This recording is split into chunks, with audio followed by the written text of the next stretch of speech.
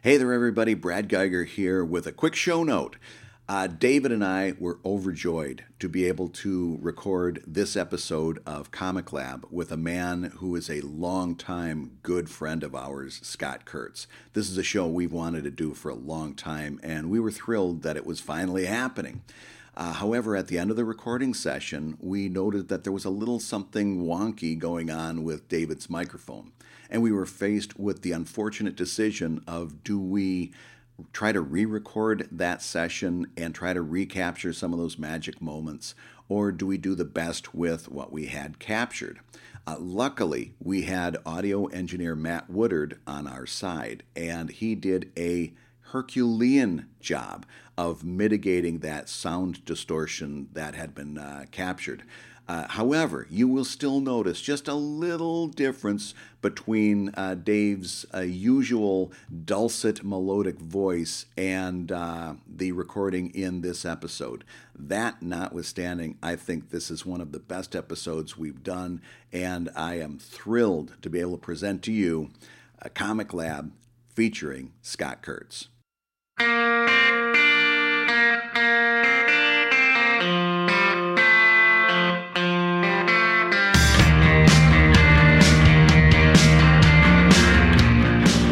I met Abraham Ben-Ruby, who was on a TV show in college called Parker Lewis Can't Lose. I was in college, at least.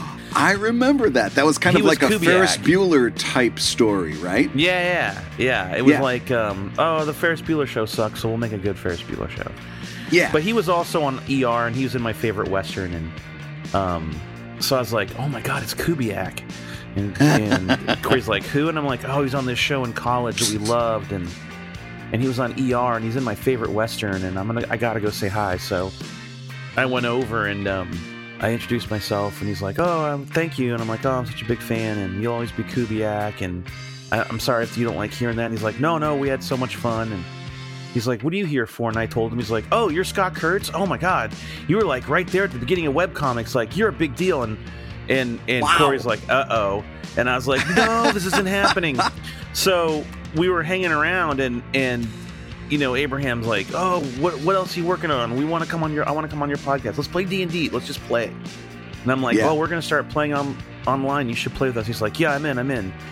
And so we're sitting there watching, we're in the green room, and we're watching Joe and his personal trainer, Joe Manganiello, and this wrestler called The Big Show. Yeah. And they're all playing D&D. They're all these big bodybuilder types. And Abraham goes, when did D&D players get so good looking? And I said, who's good looking on that stage? And he's like, they're all really good looking. Look, Joe's good looking. I go, they're all built, but are they good looking? He goes, Joe's good looking. I go, is he, or do you keep thinking about his wife and going, God, Joe must be good looking?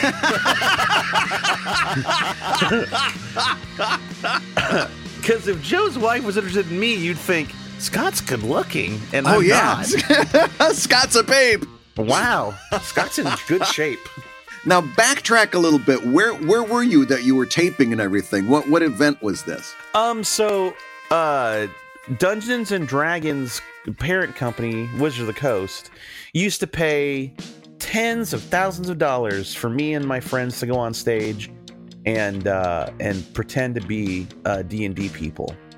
And then they got tired of spending all that money on one event with one group and decided to be smart about it. And they started having these yearly streaming events where they would have a ton of different, basically D&D shows come and perform live. And what they did this year is they rented it. The first year they did it, last year they did it in Seattle, but this year they did it in LA, and they rented a studio lot. And they built a set, like they built the town of Waterdeep, like a movie set of a medieval town square, and that's where they played the games. Wait! And were you physically walking through the set, like? And now we're going to go into the pub. Yeah, there was a tavern, there was a blacksmith, there were shops, and there were some partners of WotC there, and each of the shops was one of the partners. So there's a video game company called Codename Entertainment in Canada. And they make a Dungeons & Dragons video game called Idle Champions of the Forgotten Realms. and Binwin is going to be added to that game. They're putting Binwin in the game. Ooh. Oh, that's super fun. Yeah. That's so they asked really if I would exciting. come out, and because people could watch the stream at home, and they had all these celebrities playing D&D, but if you paid, you could come for the day in LA, get a tour of the set, and then watch them play D&D live. So when you got a tour of the set, they had all these extras walking around pretending they were citizens of Waterdeep. And the tavern actually sold booze. Oh, that's awesome. So you could like walk around the set, pretend you were in Waterdeep, see the different booths, get some beer, and then a fight would break out on the street, like a real sword fight. Oh, wow. Because they had some of the actors were people that did the live, fighting with real swords. So like everyone would be hanging out. They'd have kind of meandered around the booth like it's a convention.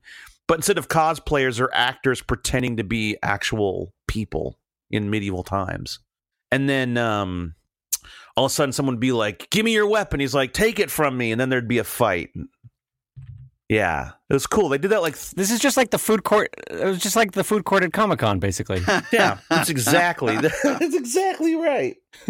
So yeah, I got to spend a couple days in LA doing that. That was pretty fun. And then there's like a bunch of people that are kind of in the Hollywood, I guess, LA scene that love D&D. And so like Matthew Lillard was there, and Deborah Ann Wall from True Blood and Daredevil was there, and Joe was there. Sam Witwer, who was in The Mist. Oh, who also does the voice of Yeah, Maul, he was right? just in Solo.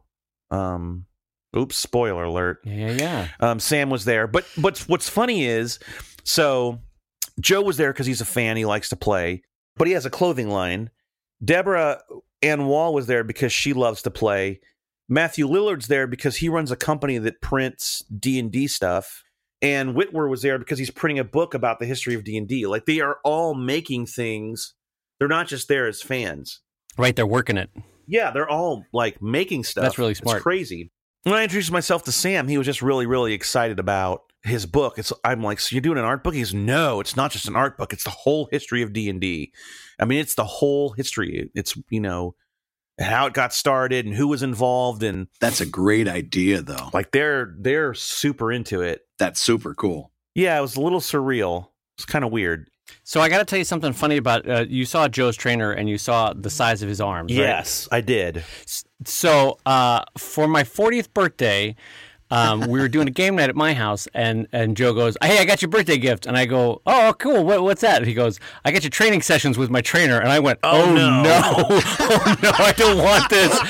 I don't want this. So this was my 40th birthday, right? And so a year and a half passed. Oh, maybe, no, it was 2 years passed, and my birthday was coming up. He goes, hey, you're turning 42, right? And I go, yeah. He goes, have you taken up that trainer thing that I got you with my trainer? I was like, no, I need to get in shape before I go get in shape. I can't go to this guy in the shape that I'm in. He's going to destroy me. And he goes, this is the whole point of having a trainer. Just go. And I was so afraid to go. And first of all, he's a really nice guy and really, really creative, really funny, loves sci-fi. But he's also like the I think it's the 40 and up champion on CrossFit. So like he competes nationally and internationally in CrossFit, and he's amazing. Like there's not a single ounce of fat on him. It's like the muscles have muscles. And so I'm like, all right, I'm going to do a little session. He goes, all right, we're going to start it slow today. And so we do a CrossFit session. And he's like, all right, well, that was pretty good for your first time we went super light. I was like, haha, yep, super light. I go out to the parking lot and proceed to barf into a trash bag in my car. That's how my first session went. Did you ever do a second? I was like, all right, great. Handshake. Thanks so much. Yeah, that was really fun. I'm just gonna go barf in my car real quick. Yeah, no, man. He's crazy. Now here's the question. Do you think you pulled one over on him or not? Oh God, no! I was so, you know how like when someone's like, all right, do a squat, do a wall sit and hold it for 2 minutes, right? And your entire body is just quivering because it's like, dear God, let me do anything other than this wall sit. Yeah. And so he was, I'm not fooling anybody. Jesus. Wow. Did you go back to him?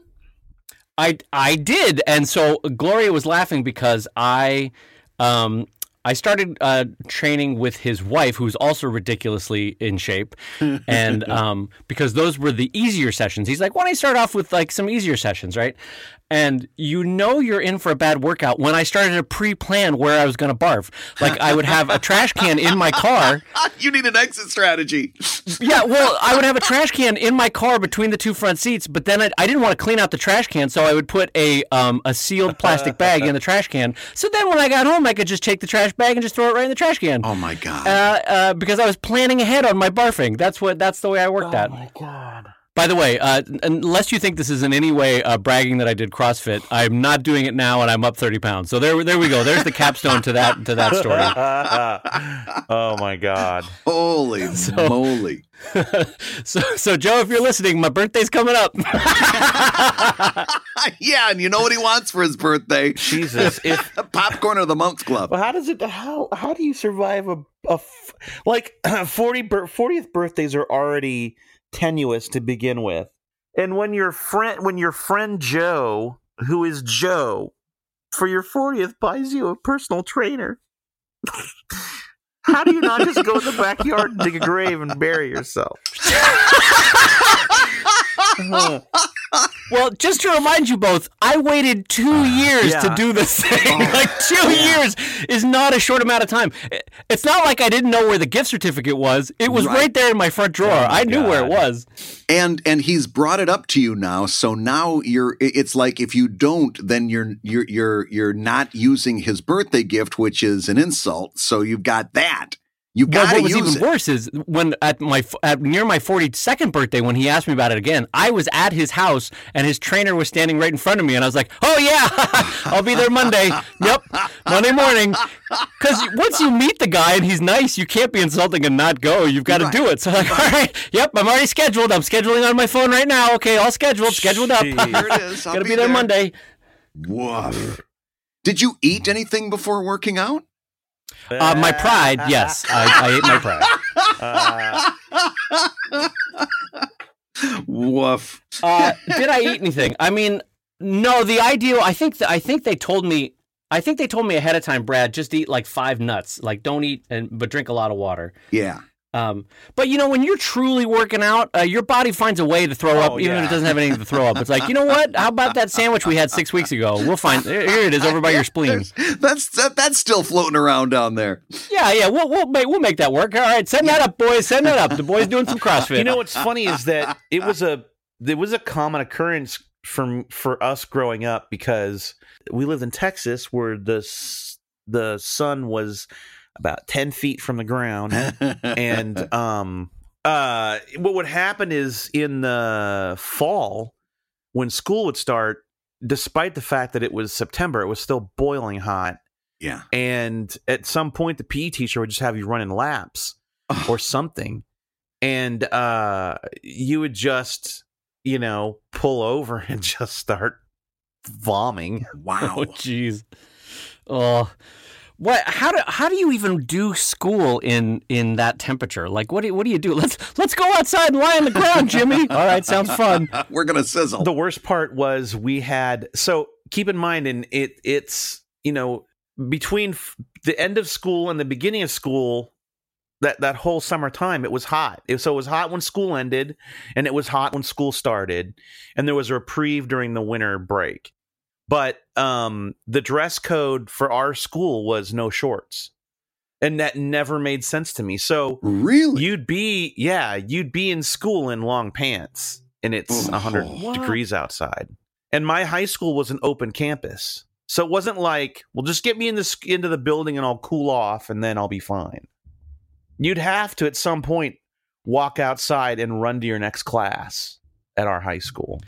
This sounds like a Charles Dickens character is running the school. Like, the children must wear scarves to every class. Yeah, it was really bad.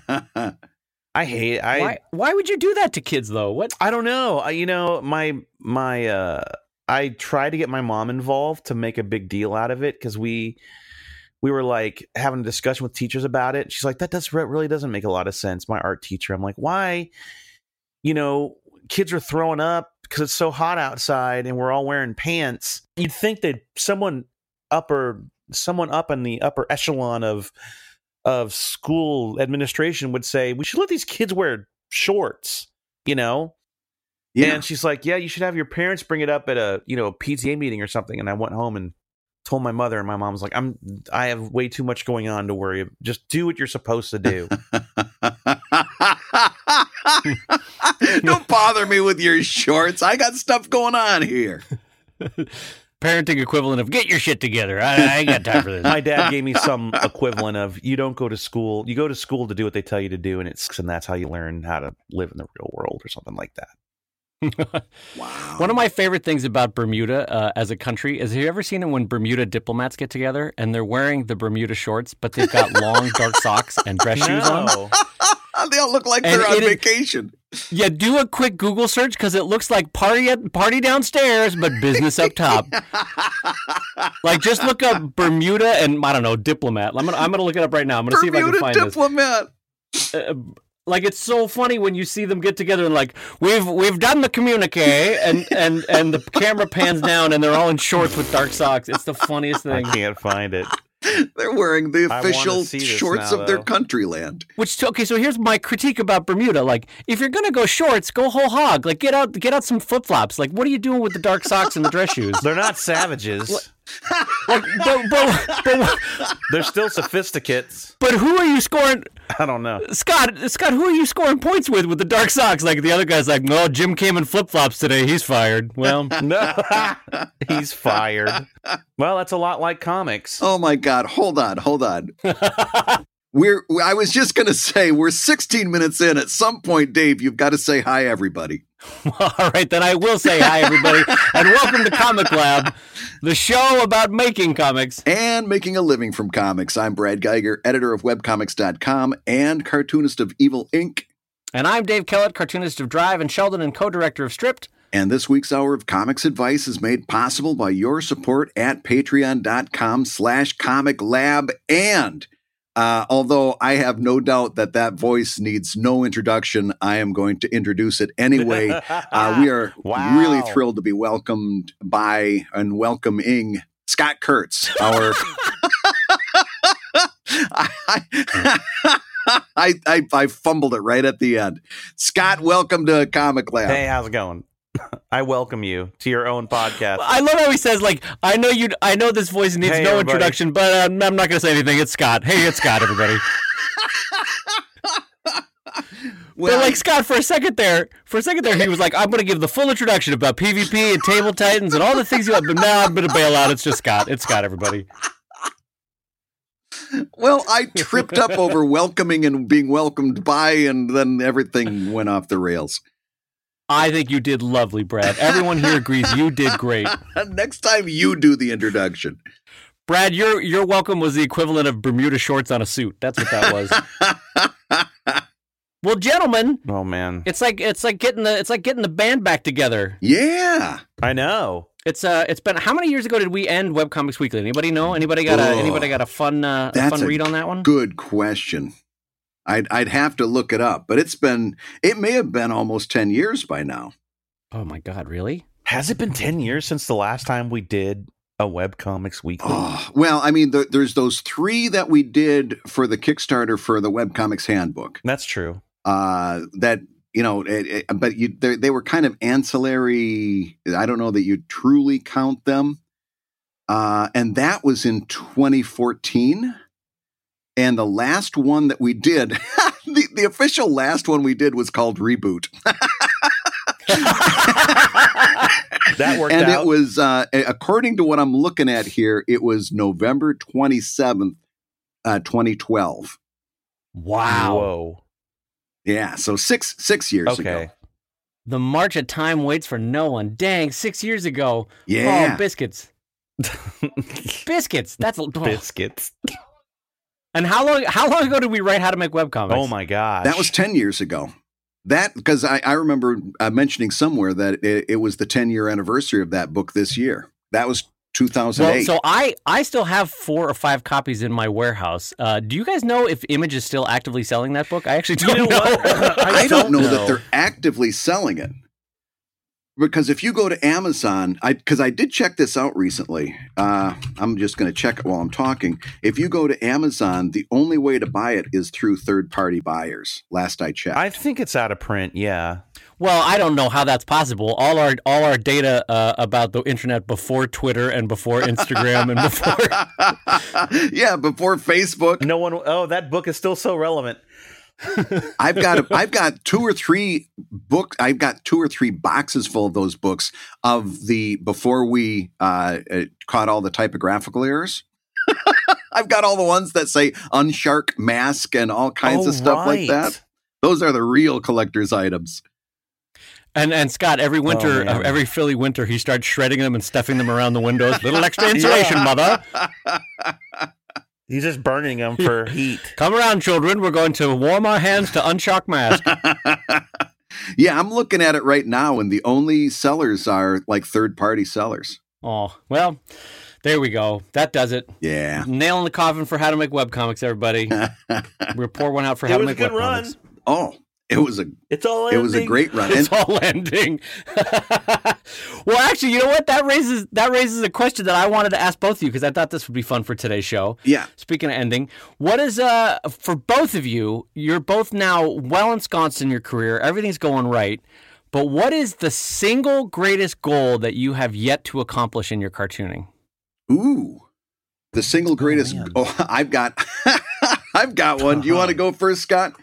No, I got to think about this. Go ahead.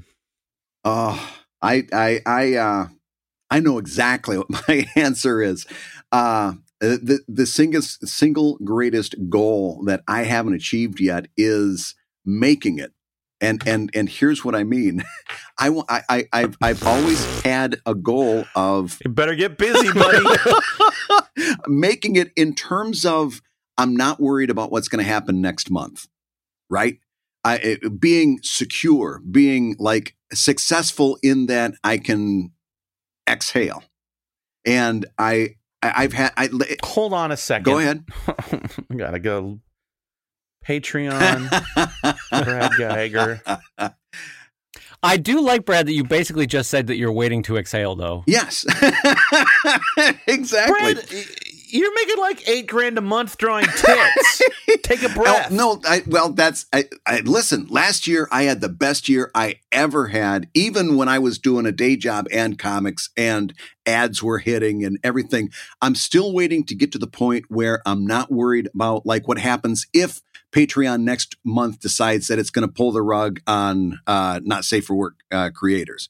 What's going to happen? Well, okay, so now this raises a question. Given what Scott just said, do you think that, look at your personality, is there ever going to be a point where you truly exhale, or are you always going to be worried? I honestly don't know. But when I was young, when I started out, I thought I would get there. I thought that was an achievable goal. And I don't know that it is. And so that's a goal that I don't know that I'm ever going to achieve. Have you ever been handed a really small dog and it's just shaking and you're like, oh, this poor piece of shit? What are you trying to say? What an existence. It's just like terrified of existing. Come on, Brad. Things are okay. Brad actively wetting himself as he records this podcast, just actively. And listen, I am the calm one, especially if you take a look through Patreon right now, or look through Twitter right now. Patreon has enforced some of its existing rules on not safe for work artists and told them, you can't do certain things, like you can't link outwardly to public not safe for work content. You can't have publicly available NSFW on your Patreon page. Kind of common sense stuff like that. That's always been in the rules, but people are losing their shit over it. They're out there, going nuts. I'm out of this group of people. I'm the calm one, and that's saying a lot. Well, do you think? Brad, let me ask you this. Do you think that, like, on any porn set in America, anywhere, I'll even say the world, do you think on the set of any pornography, in between takes, there's a chick with her boobs flopping out, and a dude walks up with his dong flopping out and sits on the director's chair next to her, and it's like, oh man, right? Pornography. And she's like, woof. And then some guy runs up and goes, what if nobody wants to buy this tomorrow? Like, that's never happened. Well, yeah, that is true.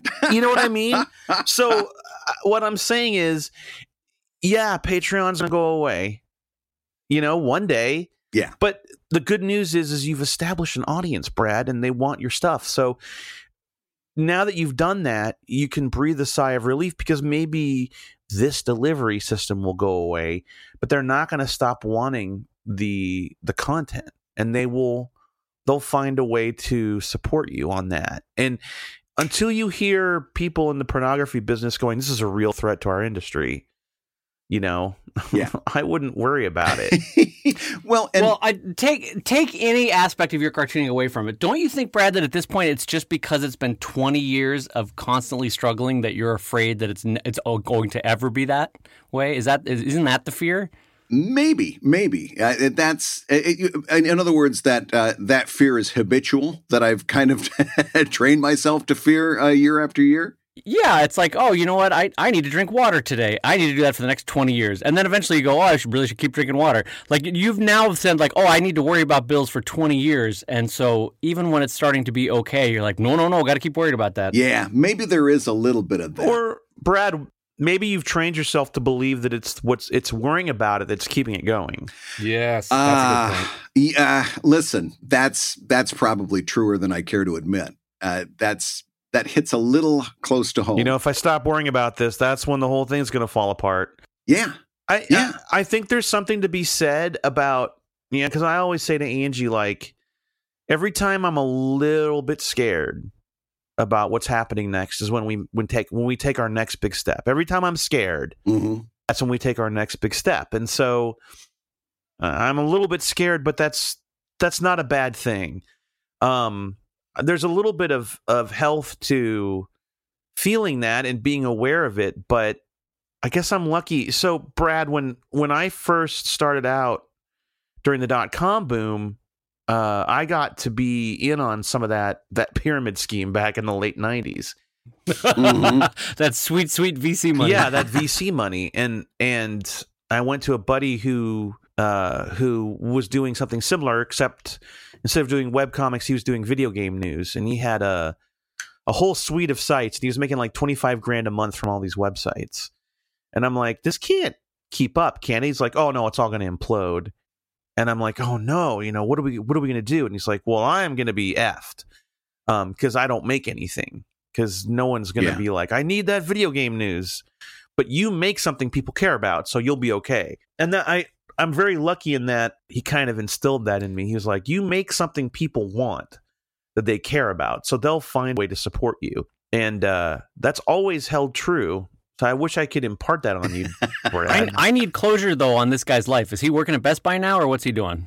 No, he is the #1 travel blogger in the world. Is what's great though is that he was making things. I mean, that's the thing. Like he knew how to create. He did well. I mean, he had already.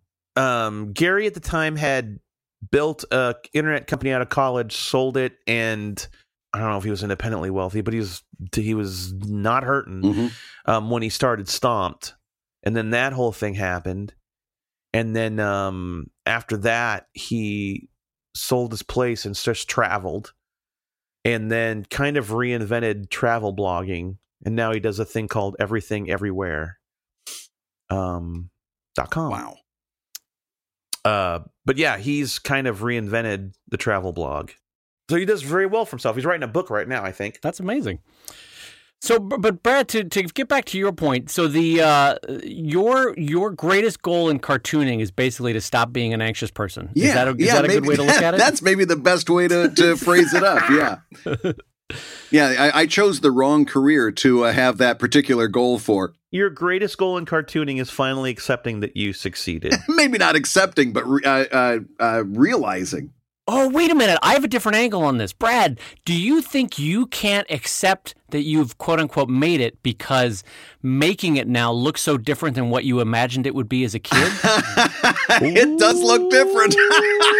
David. I don't know. You know what? Holy shit. So, okay, let's talk about Webcomics Weekly. We used to talk about creators' guilt, success, the guilt that certain artists would feel over being successful. And I used to that whole idea of feeling guilt over your success really bothered me. I'm like, that's the dumbest thing in the world. And what you guys are saying back to me is that what I'm saying sounds an awful lot like that. And that makes me very upset with myself. But what Dave is saying, we need a couch. You need to lay down, Brad. What he's saying, though, is that the win condition that you aimed for when you were very young doesn't exist anymore. So you can literally not reach it. Well, and you have not redefined the win condition for yourself yet. So you're never going to feel like you've reached that goal. Right. That's wow. Right. Yeah. That's you're never going to be a syndicated cartoonist. Right. Yeah. And you're never going to be in 500 newspapers, and you're never going to win a Reuben because none of those conditions exist anymore for what success is, you know? Right. And you're never going to be on a talk show panel with Charles Schultz, also because Charles Schultz is dead. That's another reason. So that's also true. He did die. Let's just all get it out of the way of everything that we can't achieve in our life. That's another one. Yeah. So, Brad, no, I listen. As much as Scott and I are kind of joking about it, I think we both appreciate where you're coming from on this. Is that we couldn't have gotten to where we got to without fear. Like as Scott admitted, I got fear, you got fear, we all got fear. Yeah. But like that's not a goal per se. That can't be your goal. Like what is your cartooning thing you want to achieve before you die? Like you go into the grave and you're like, I did X. Oh. What is that still? Well, hold on. Let's come back around because we've talked an awful lot about me. And before we do that, and also to let me think about that for a little bit, let's do because I'm going to have to really reassess here. So you guys have both given me a lot to think about. Let's go to one of your other goals. Let's go to one of your goals. Okay, so Brad, I've got two answers for this, and one of them is the egotistical question, and one of them is like the pure artist answer. Or sorry, the egotistical answer, and one of them is the pure artist answer. Okay. And so you get to pick which one I go first with. I want to hear egotism first, always. All right, the egotism first is all the awards. Yes. That's just me being honest. That's me at my smallest. Yeah. That's what I want. Is that I want all the awards. Like. That's not small. I'm tired of people thinking that's small. If at the end of my days I was able to win one or two of what I would consider the big career awards for cartooning, that would feel really fun. I think I'd be like, it's okay to go now. I can let go. You know, that kind of thing. I've already kind of come to peace with the fact that the only way I'm going to win one of those awards is if I live really, really long and they give me one of those "You Haven't Died Yet" awards. I'll take it. I'll take the "You Haven't Died Yet" award. Yeah. I'm happy to have a bunch of 20, 30, and 40-year-old cartoonists go, and to 85-year-old Dave Kellett for still cartooning. Here's his double Reuben, Eisner, and Harvey award, or triple award. So so that's the egotistical side of me, is that I would like to, at the end of my days, have work, but that also implies that there's work that I was super proud of, and it would mean a lot to have won an award for it. You know? Yeah. Not just win the award, but that means that you did good work. Yeah, like I don't know what this says about me at the moment, but. If I never won a big award for Sheldon, I'd be okay with that. But if when Drive ended, there was no acknowledgement of it, and no one ever didn't get nominated for anything when it was all wrapped up, I'd be a little sad about that. I think that one I would like to have a little bit of good feedback from the world. But if it doesn't happen, so be it. But that's the one where, in my egotism, I would like to have an award for, I guess. And then, so then the pure artist goal is, if I can just keep doing this until I'm dying, great. Yeah. Like if I don't have to take a second job ever, that would be great. I would consider that a great goal.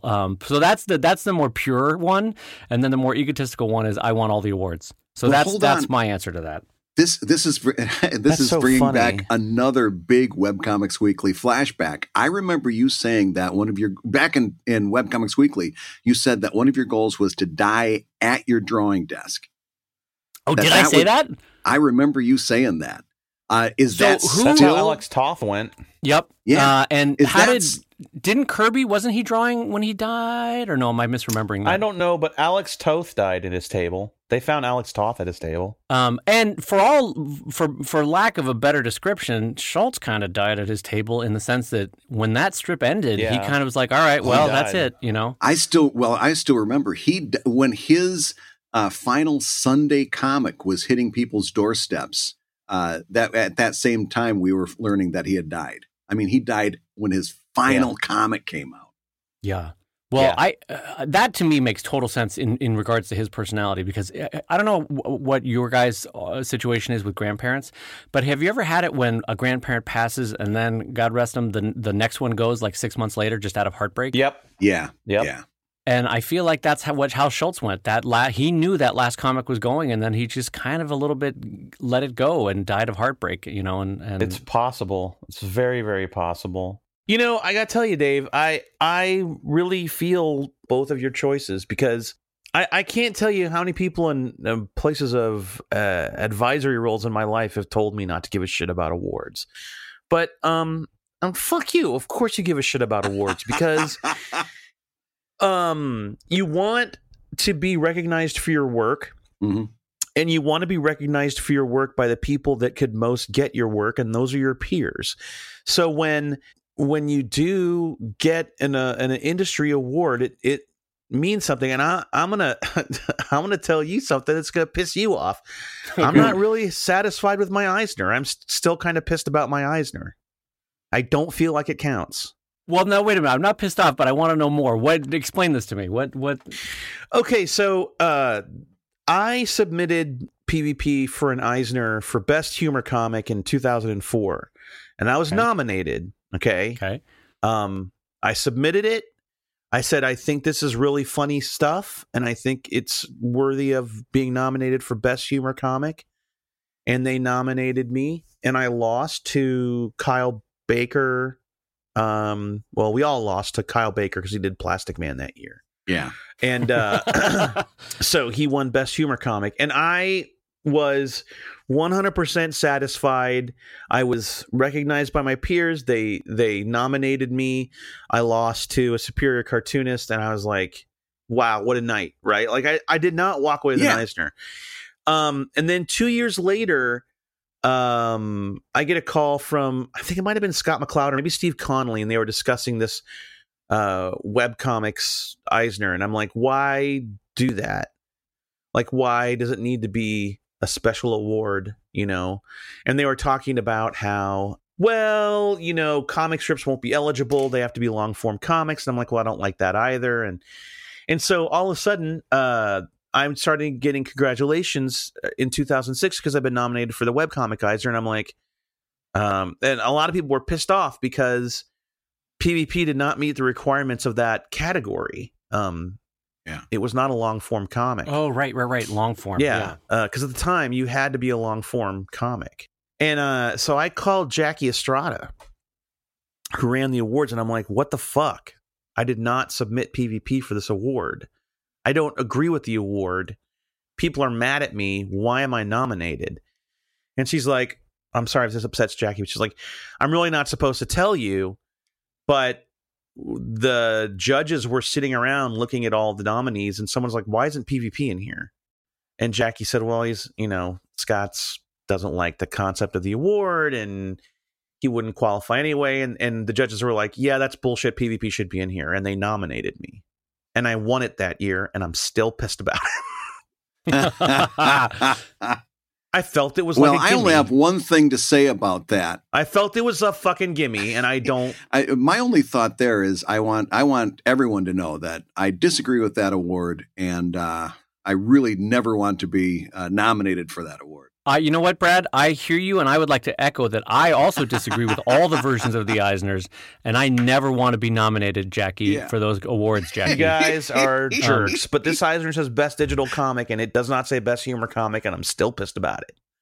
No, I get Wow. that. No, I get that. totally get that. Because for you, it's almost like a version of a best participation award for an Eisner. Is that what you're saying? Yes, it's a little pat on the head. Welcome to the like next year you can be at the adults table. Here's the kids table. Right. I don't like it. So I want to amend my answer because I'm realizing that in past shows, no, because this is true. Yeah. On any given year, I don't necessarily want or need an award. Like, Brad, we talked about before, like for an hour, you look at the Eisners and you go, dang it, and you're mad, and then you go, oh, well, and you go back to life. Yeah. Like, on any individual year, I don't want an Eisner, but I want those big awards before I die. Does that make sense? That, like, on any individual year, I don't care, but I want them sometime before I'm 80. Sometime, yeah. It just has to happen sometime. Not necessarily this year or next year, but at some point, it would be nice to know you hit that peak. Yeah, like at some point before I'm cold and in the grave, and they're like, well, you know what? Here's a soccer trophy for you, David. And I go, oh, great. And then I go home. Is there one that would weigh more in your mind over the others? He wants the Reuben. Well, we've talked about this before. Listen, I'm going to be in my most honest here. I want both. Yeah. Yeah. I would like a Reuben and an Eisner eventually at some point. I'm now 43. I figure I got maybe 25 more good years of cartooning in me. Mm-hmm. I can maybe figure out a way to do. I don't know. I don't know that I'll ever do it. Maybe I've reached my peak and I'm already going downhill. I don't know. But if I'm being honest about it, I would like both. Is the truth? Do I need both? No. Do I need one? No. But I would like both. So that's my answer to that. How about you guys? What would you rather have? Eisner's probably both of you? I'd rather have the Eisner than the Reuben. But that's only because I grew up aware of the Eisner. I didn't really know about the Reuben until later. So here's an interesting fun fact. I didn't know about either of them until I was well into my 20s. Huh. In fact, I remember the year that you were nominated for the Eisner, my genuine reaction was, oh, what's that? Like, I didn't know what it was. Really? And I'm not saying this it's more of a knock on me than anything else. I thought I knew a lot about cartooning, and I didn't know what the awards were in the field. You know? Yeah, why would you know? I don't know that a 20-year-old knows that kind of stuff, or maybe they do now because of the internet. I don't know that when we were growing up and there wasn't an internet, like how would we have known about the Reuben, or how would we have known about the Eisner? Reading Hogan's Alley or something like that. Yeah, or Cartoonist Profile, and you're like, it's a sentence that you glossed over, and you're like, well, I don't know what an Eisner is. La-da-da, go back to my day, that kind of thing. Exactly. You know what award I want the most? Only because it's the best design award out there is the Inkpot Award. Oh, that is a great award, yeah. I don't even know what it's for, but you know what? Wait, hold on. I told Brad this once, and I want to repeat it to Scott because I want to get his reaction. You know what award I want? I want one of the Angoulême Awards because I told this to Brad once. If I can get the French to think that I'm a great cartoonist, then I will truly have succeeded. Like that will be the greatest mark of my career. I agree. Also, this makes me think about this. What award don't you want? I can name it. Really? I know what it would be for me. Shall we all say it at the same time? All three of us? Yeah. All right. 1, 2, 3. SPX Ignatz. Awards. Yep. Okay. That's right. that fucking Ignatz brick Award. The fucking brick. I couldn't remember the name of it. It's the Ignatz. Oh man, no one wants that piece of shit. Oh man. Wait, what did Brad say? I heard Scott, but I did not hear Brad in the background. I sandbagged both of you because I could see it in my mind and I couldn't make the word happen. But it was I was right there along with you, but I sandbagged. Oh, did you say the Tony Award? No, Dave said SPX, I said Ignatz, and Brad said my wife's approval. Yeah, I gave up on that one a long time ago too. All right, so we've put it off long enough. So, Scotty, what are the last goals you want in your career? Like 20 years from now, 30 years from now, what do you truly want that you haven't yet achieved? I would like to create something that resonated with people that was timeless. That wasn't rooted in some bullshit pop culture. Yeah. And I'm very, very proud of Table Titans. I feel about Table Titans the way you feel about Drive. Like I love PvP and it's given me so much and I enjoy drawing it every day, even still 20 years later. But I'm really like Table Titans is the thing that I was hoping I was going to draw when I was in high school and college, like something really awesome. But still, it's still the D&D comic, right? Like it's still connected to another pop culture or nostalgia, and I just don't feel that it's timeless. It's never going to be Peanuts. It's never going to be Calvin and Hobbes. And maybe this is the same bullshit that Schultz suffered from, where he was like, I'll never be, what is it, Wyeth? I'll never be MC Wyeth, or whatever he used to say. Yeah. Right. And everyone's like, who cares? You're Charles Schultz. What does it matter if you're not that painter? And actually, to call back to LA, Abraham Ben-Ruby was telling me, like, God, 20 years, Scott. And I'm like, I don't like to think about it. And he's like, no, you did that. Own it. You own that. You've done that. And I'm like, yeah, but when you're dead and gone and people are thinking about your work, you know, that's going to be a big deal. I'm like, that's not going to happen. He's like, it is going to happen. It will happen. And I wish I believed that. I feel like I've yet to create anything that that hasn't much of a legacy, you know? I don't know. Right.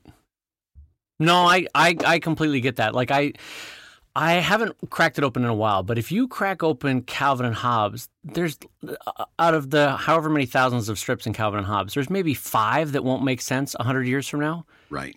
And so I get what you're saying is that there's